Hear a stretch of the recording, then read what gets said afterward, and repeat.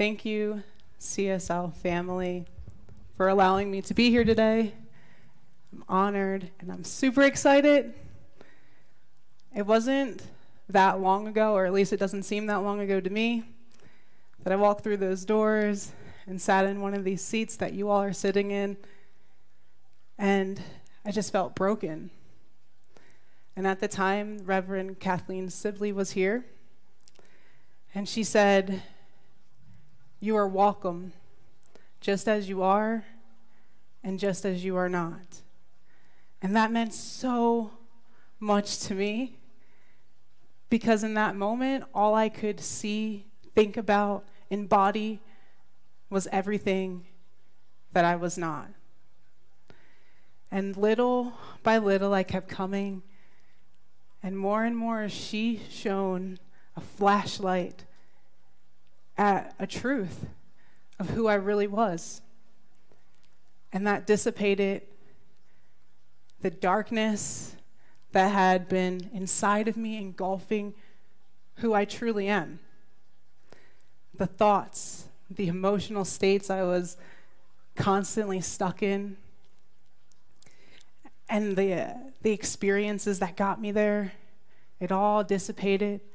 And I realized that light she was shining was just her divinity, and that we all are divine beings.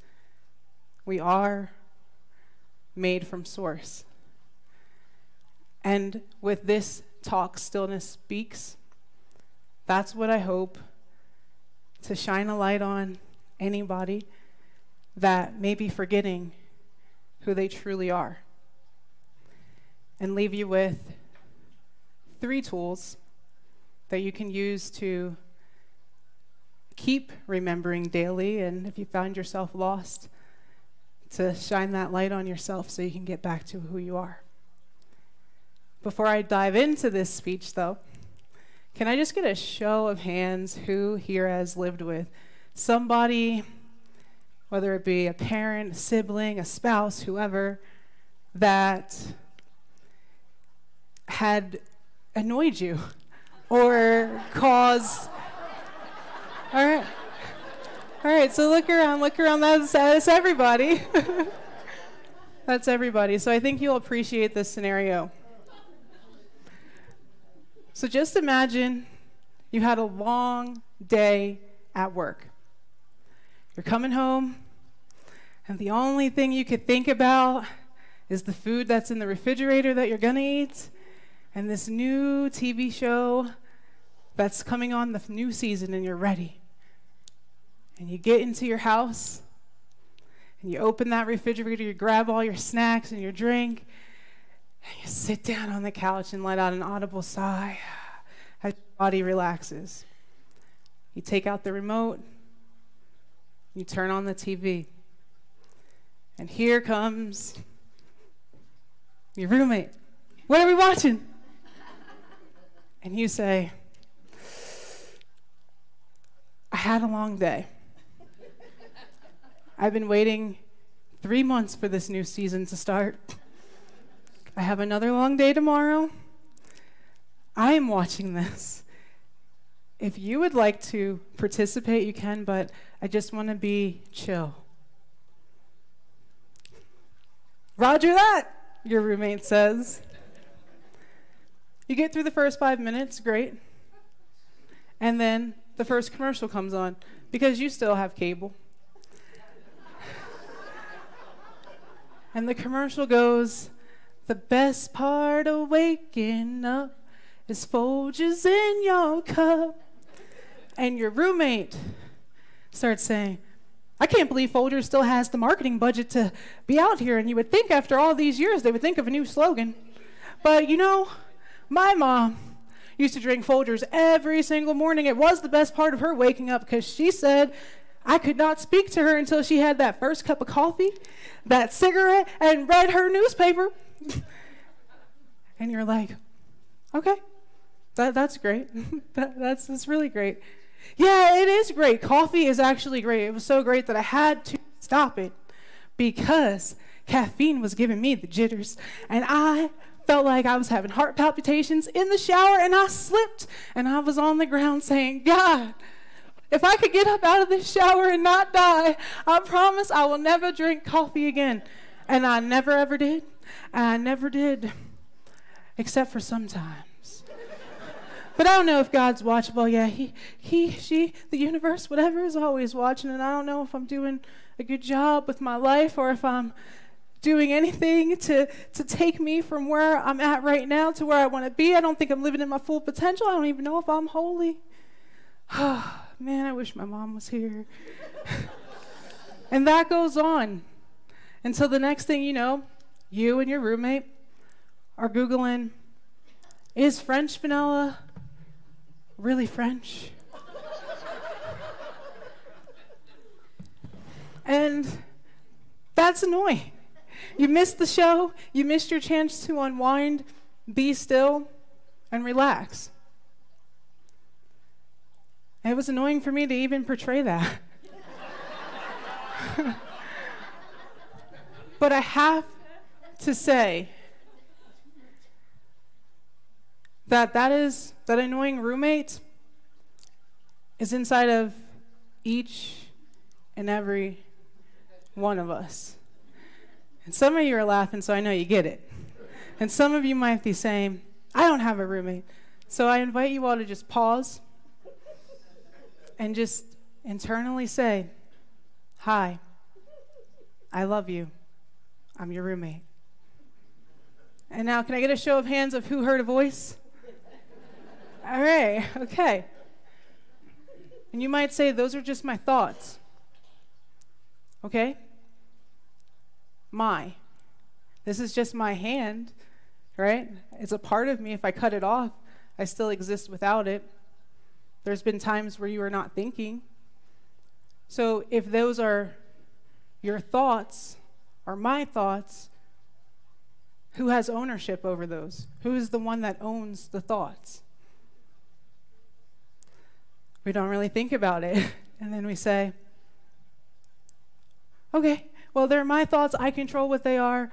You know, they don't take me away. It's not a roommate. It's me.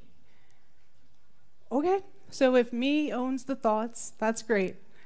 But I just invite you guys to be honest with yourself. In the last year, have you gone driving or reading or even talking to somebody else and found that your thoughts had taken you away? That's scientifically proven. So we are not our thoughts.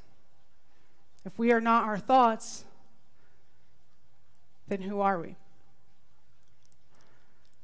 And that takes me to the first tool. It's really just a belief shift, a disidentification with your thoughts, with this body. And I think Ernest Holmes, our founder, says it best in his book, This Thing Called You. He describes exactly who we are. He says, if God created you after his own nature, and there's nothing else he could have made you out of, then the thing you are after is already here within you. The only things that stand between you and it are the accumulated thoughts, beliefs, and emotions of the ages. But there is nothing there that was not put there either by yourself or the race. What has been put there can be removed. These unbeliefs are thought patterns laid down throughout the ages, accentuated by our own experience, by your inherited tendencies and environment. There is no use wasting time speculating as to what the avenue it came from. Your job is to reject them. And that is to reject the thoughts, the beliefs. Because our thought patterns usually stem from something. I mean, I've spent time in therapy trying to figure out where my thoughts are leading and why I'm behaving in this way. What Ernest Holmes is saying is all that is great. We all have that. It contributes to our sense of identity, our ego. what a lot of us identify with if we allow our thoughts to be used, or to use us instead of us using our thoughts as the tools that they are. And so, the first tool is just to remember that you are that divine spark that animates this body. And each and every one of us has that in us. If God created us, the universe, whoever it is, whatever it is that you believe created us, it could only create us from itself. So a piece of it is in us that is our direct line of communication to it. And we just have to be still the thoughts, to know, to listen. And when we do that, we live in our intuition. There's no guessing if we're on the right path. Am I doing the right thing? That back and forth battle, because our brain, our thoughts will take either side. We can argue with ourselves all day long, probably better than we can argue with anybody else. The point here is just to remember that you are that stillness, you are that awareness of the thoughts. I mean, of everything, not just the thoughts, but you are the stillness, you are the awareness, you are that divine spark, you are that divinity, truly. And that brings me to the second tool, and that is be still. And one of the ways to do that is through meditation, to be quiet. Psalms 46:10 says, "Be still and know that I am God." There are a lot of interpretations as to what that means. One that I found that resonated with me was, be silent and still before the Lord. So when you pray and you want an answer, when you feel alone, be still and know that the Lord is there and that he is found always within that stillness or the universe or whatever it is that you call it. From Eastern philosophy, one of my favorite Swami Satchidananda says, through silence, you can realize the quiet witness within you. That silence is the spirit or awareness. Your awareness is silent. It never tells you to do anything. It is just simply there watching you, whether you do good or bad, right or wrong. It just witnesses. A witness never gets involved in the case and never joins one of the sides. So right there, that just illuminates the fact that if you're arguing with yourself, you know, that's not your intuition. You know you're not in the seat of consciousness right there. You're letting the ego use you as a tool instead of you using it as a tool. To cultivate that in our daily lives. I thought it went off. To cultivate that in our daily lives, what we can do is meditate and practice mindfulness. Now, meditation doesn't mean you just sit down and you clear all your thoughts. And then if the thoughts come, then you say, wow, thoughts, why are you there? And you keep trying to just not think of anything. In fact, that causes a lot of anxiety for people, is just to try to sit in stillness. So what we couldn't do is use what in Eastern philosophy is called dhyana, which means focus. So you can pick a point in front of you. You can close your eyes and imagine something in the tip of your head. You can say a mantra, an affirmation. You keep saying it. And every time your brain wanders, you don't follow it, you bring it right back. In Eastern philosophy, there are 8 limbs of yoga. And following focus is meditation. In fact, what a lot of us try to meditate, we get frustrated because we're not meditating, but it's because we're really supposed to focus until the point it becomes meditation. Meditation is happening when the thoughts are gone, when that mantra drops, when the thing you're looking at ceases to exist to you and you are just in. And that's how you can access your seat of consciousness on a daily basis if you would like. But if you're busy, like most people, and you don't have time to sit down for any period of time, or if you do, your roommate might come.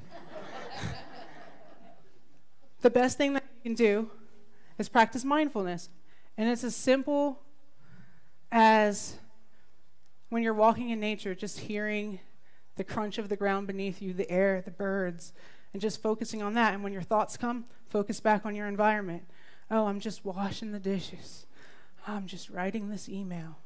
It's just being very present. So that's the second tool. The third tool is when all else fails and you have found that you are going with that mind stuff. You are a little bit agitated. You're feeling it. Your brain's like, what are you doing? Why are we up here? These people are looking at us. I don't know. And then you're like that. And you become aware of it. Okay, that little glimpse of awareness is just your seat of conscious shining a light. And now what you could do to silence your thoughts is control your breath. That's also a limb of yoga. So those Eastern philosophy people had it down when it came to mastering the mind stuff. So I'm going to share with you 3 breaths that I learned recently through a meditation teacher's training course I did. The first is tactical breath. And I think you guys will like it because the Navy SEALs use it for when they're in combat. No, I mean, I'm serious. I didn't believe it, and I Googled it, and I found multiple sources. This is true. And it's a simple breath that is breathe in for 4 counts through your nose, breathe out for 4 counts through your nose, and just keep doing that. I was a little bit jittery on the way here, and I just kept doing that. It was the first time I tried it, and it actually worked. Second is one I do daily. It's called Aloma Viloma. It's basically just alternate nostril breathing. You can do this for 5 minutes. You breathe in, out, in, out. And if you get more advanced, you can breathe in, hold, then breathe out and breathe in. That definitely quiets the mind better than anything I found. Another one is funny. I laughed the first couple times I did it, but now I also switch that up when I don't have enough time to do the Aloma Viloma, and it's something called bumblebee breath. So this is what you do. You're going to stick your fingers in your ears like this. Your pointer fingers are going to cross your eyes. Your middle fingers are going to come over your nose. And then these remaining fingers go like this. You breathe in through your nose, and then you put the tip of your tongue to the roof of your mouth, and you just hum out. So it'll be like, and it looks weird. Oh, you guys are good. You guys are doing it. I can hear the humming. But the more you do it, the more you realize it's like a sound bath in your head. I don't know if anybody's ever gone to a sound healing. Those are great. Those you get up and you're like, oh, was I in a trance? That's what that will do. And it's really good to quiet the mind. So I hope, just to recap, there's 3 tools. First tool is to remember exactly who you are. The second tool is to practice stillness so you can live in that seat of consciousness more. The third and final tool is when all else is failing, breathe. So I hope you guys today can be still and remember who you are. Thank you.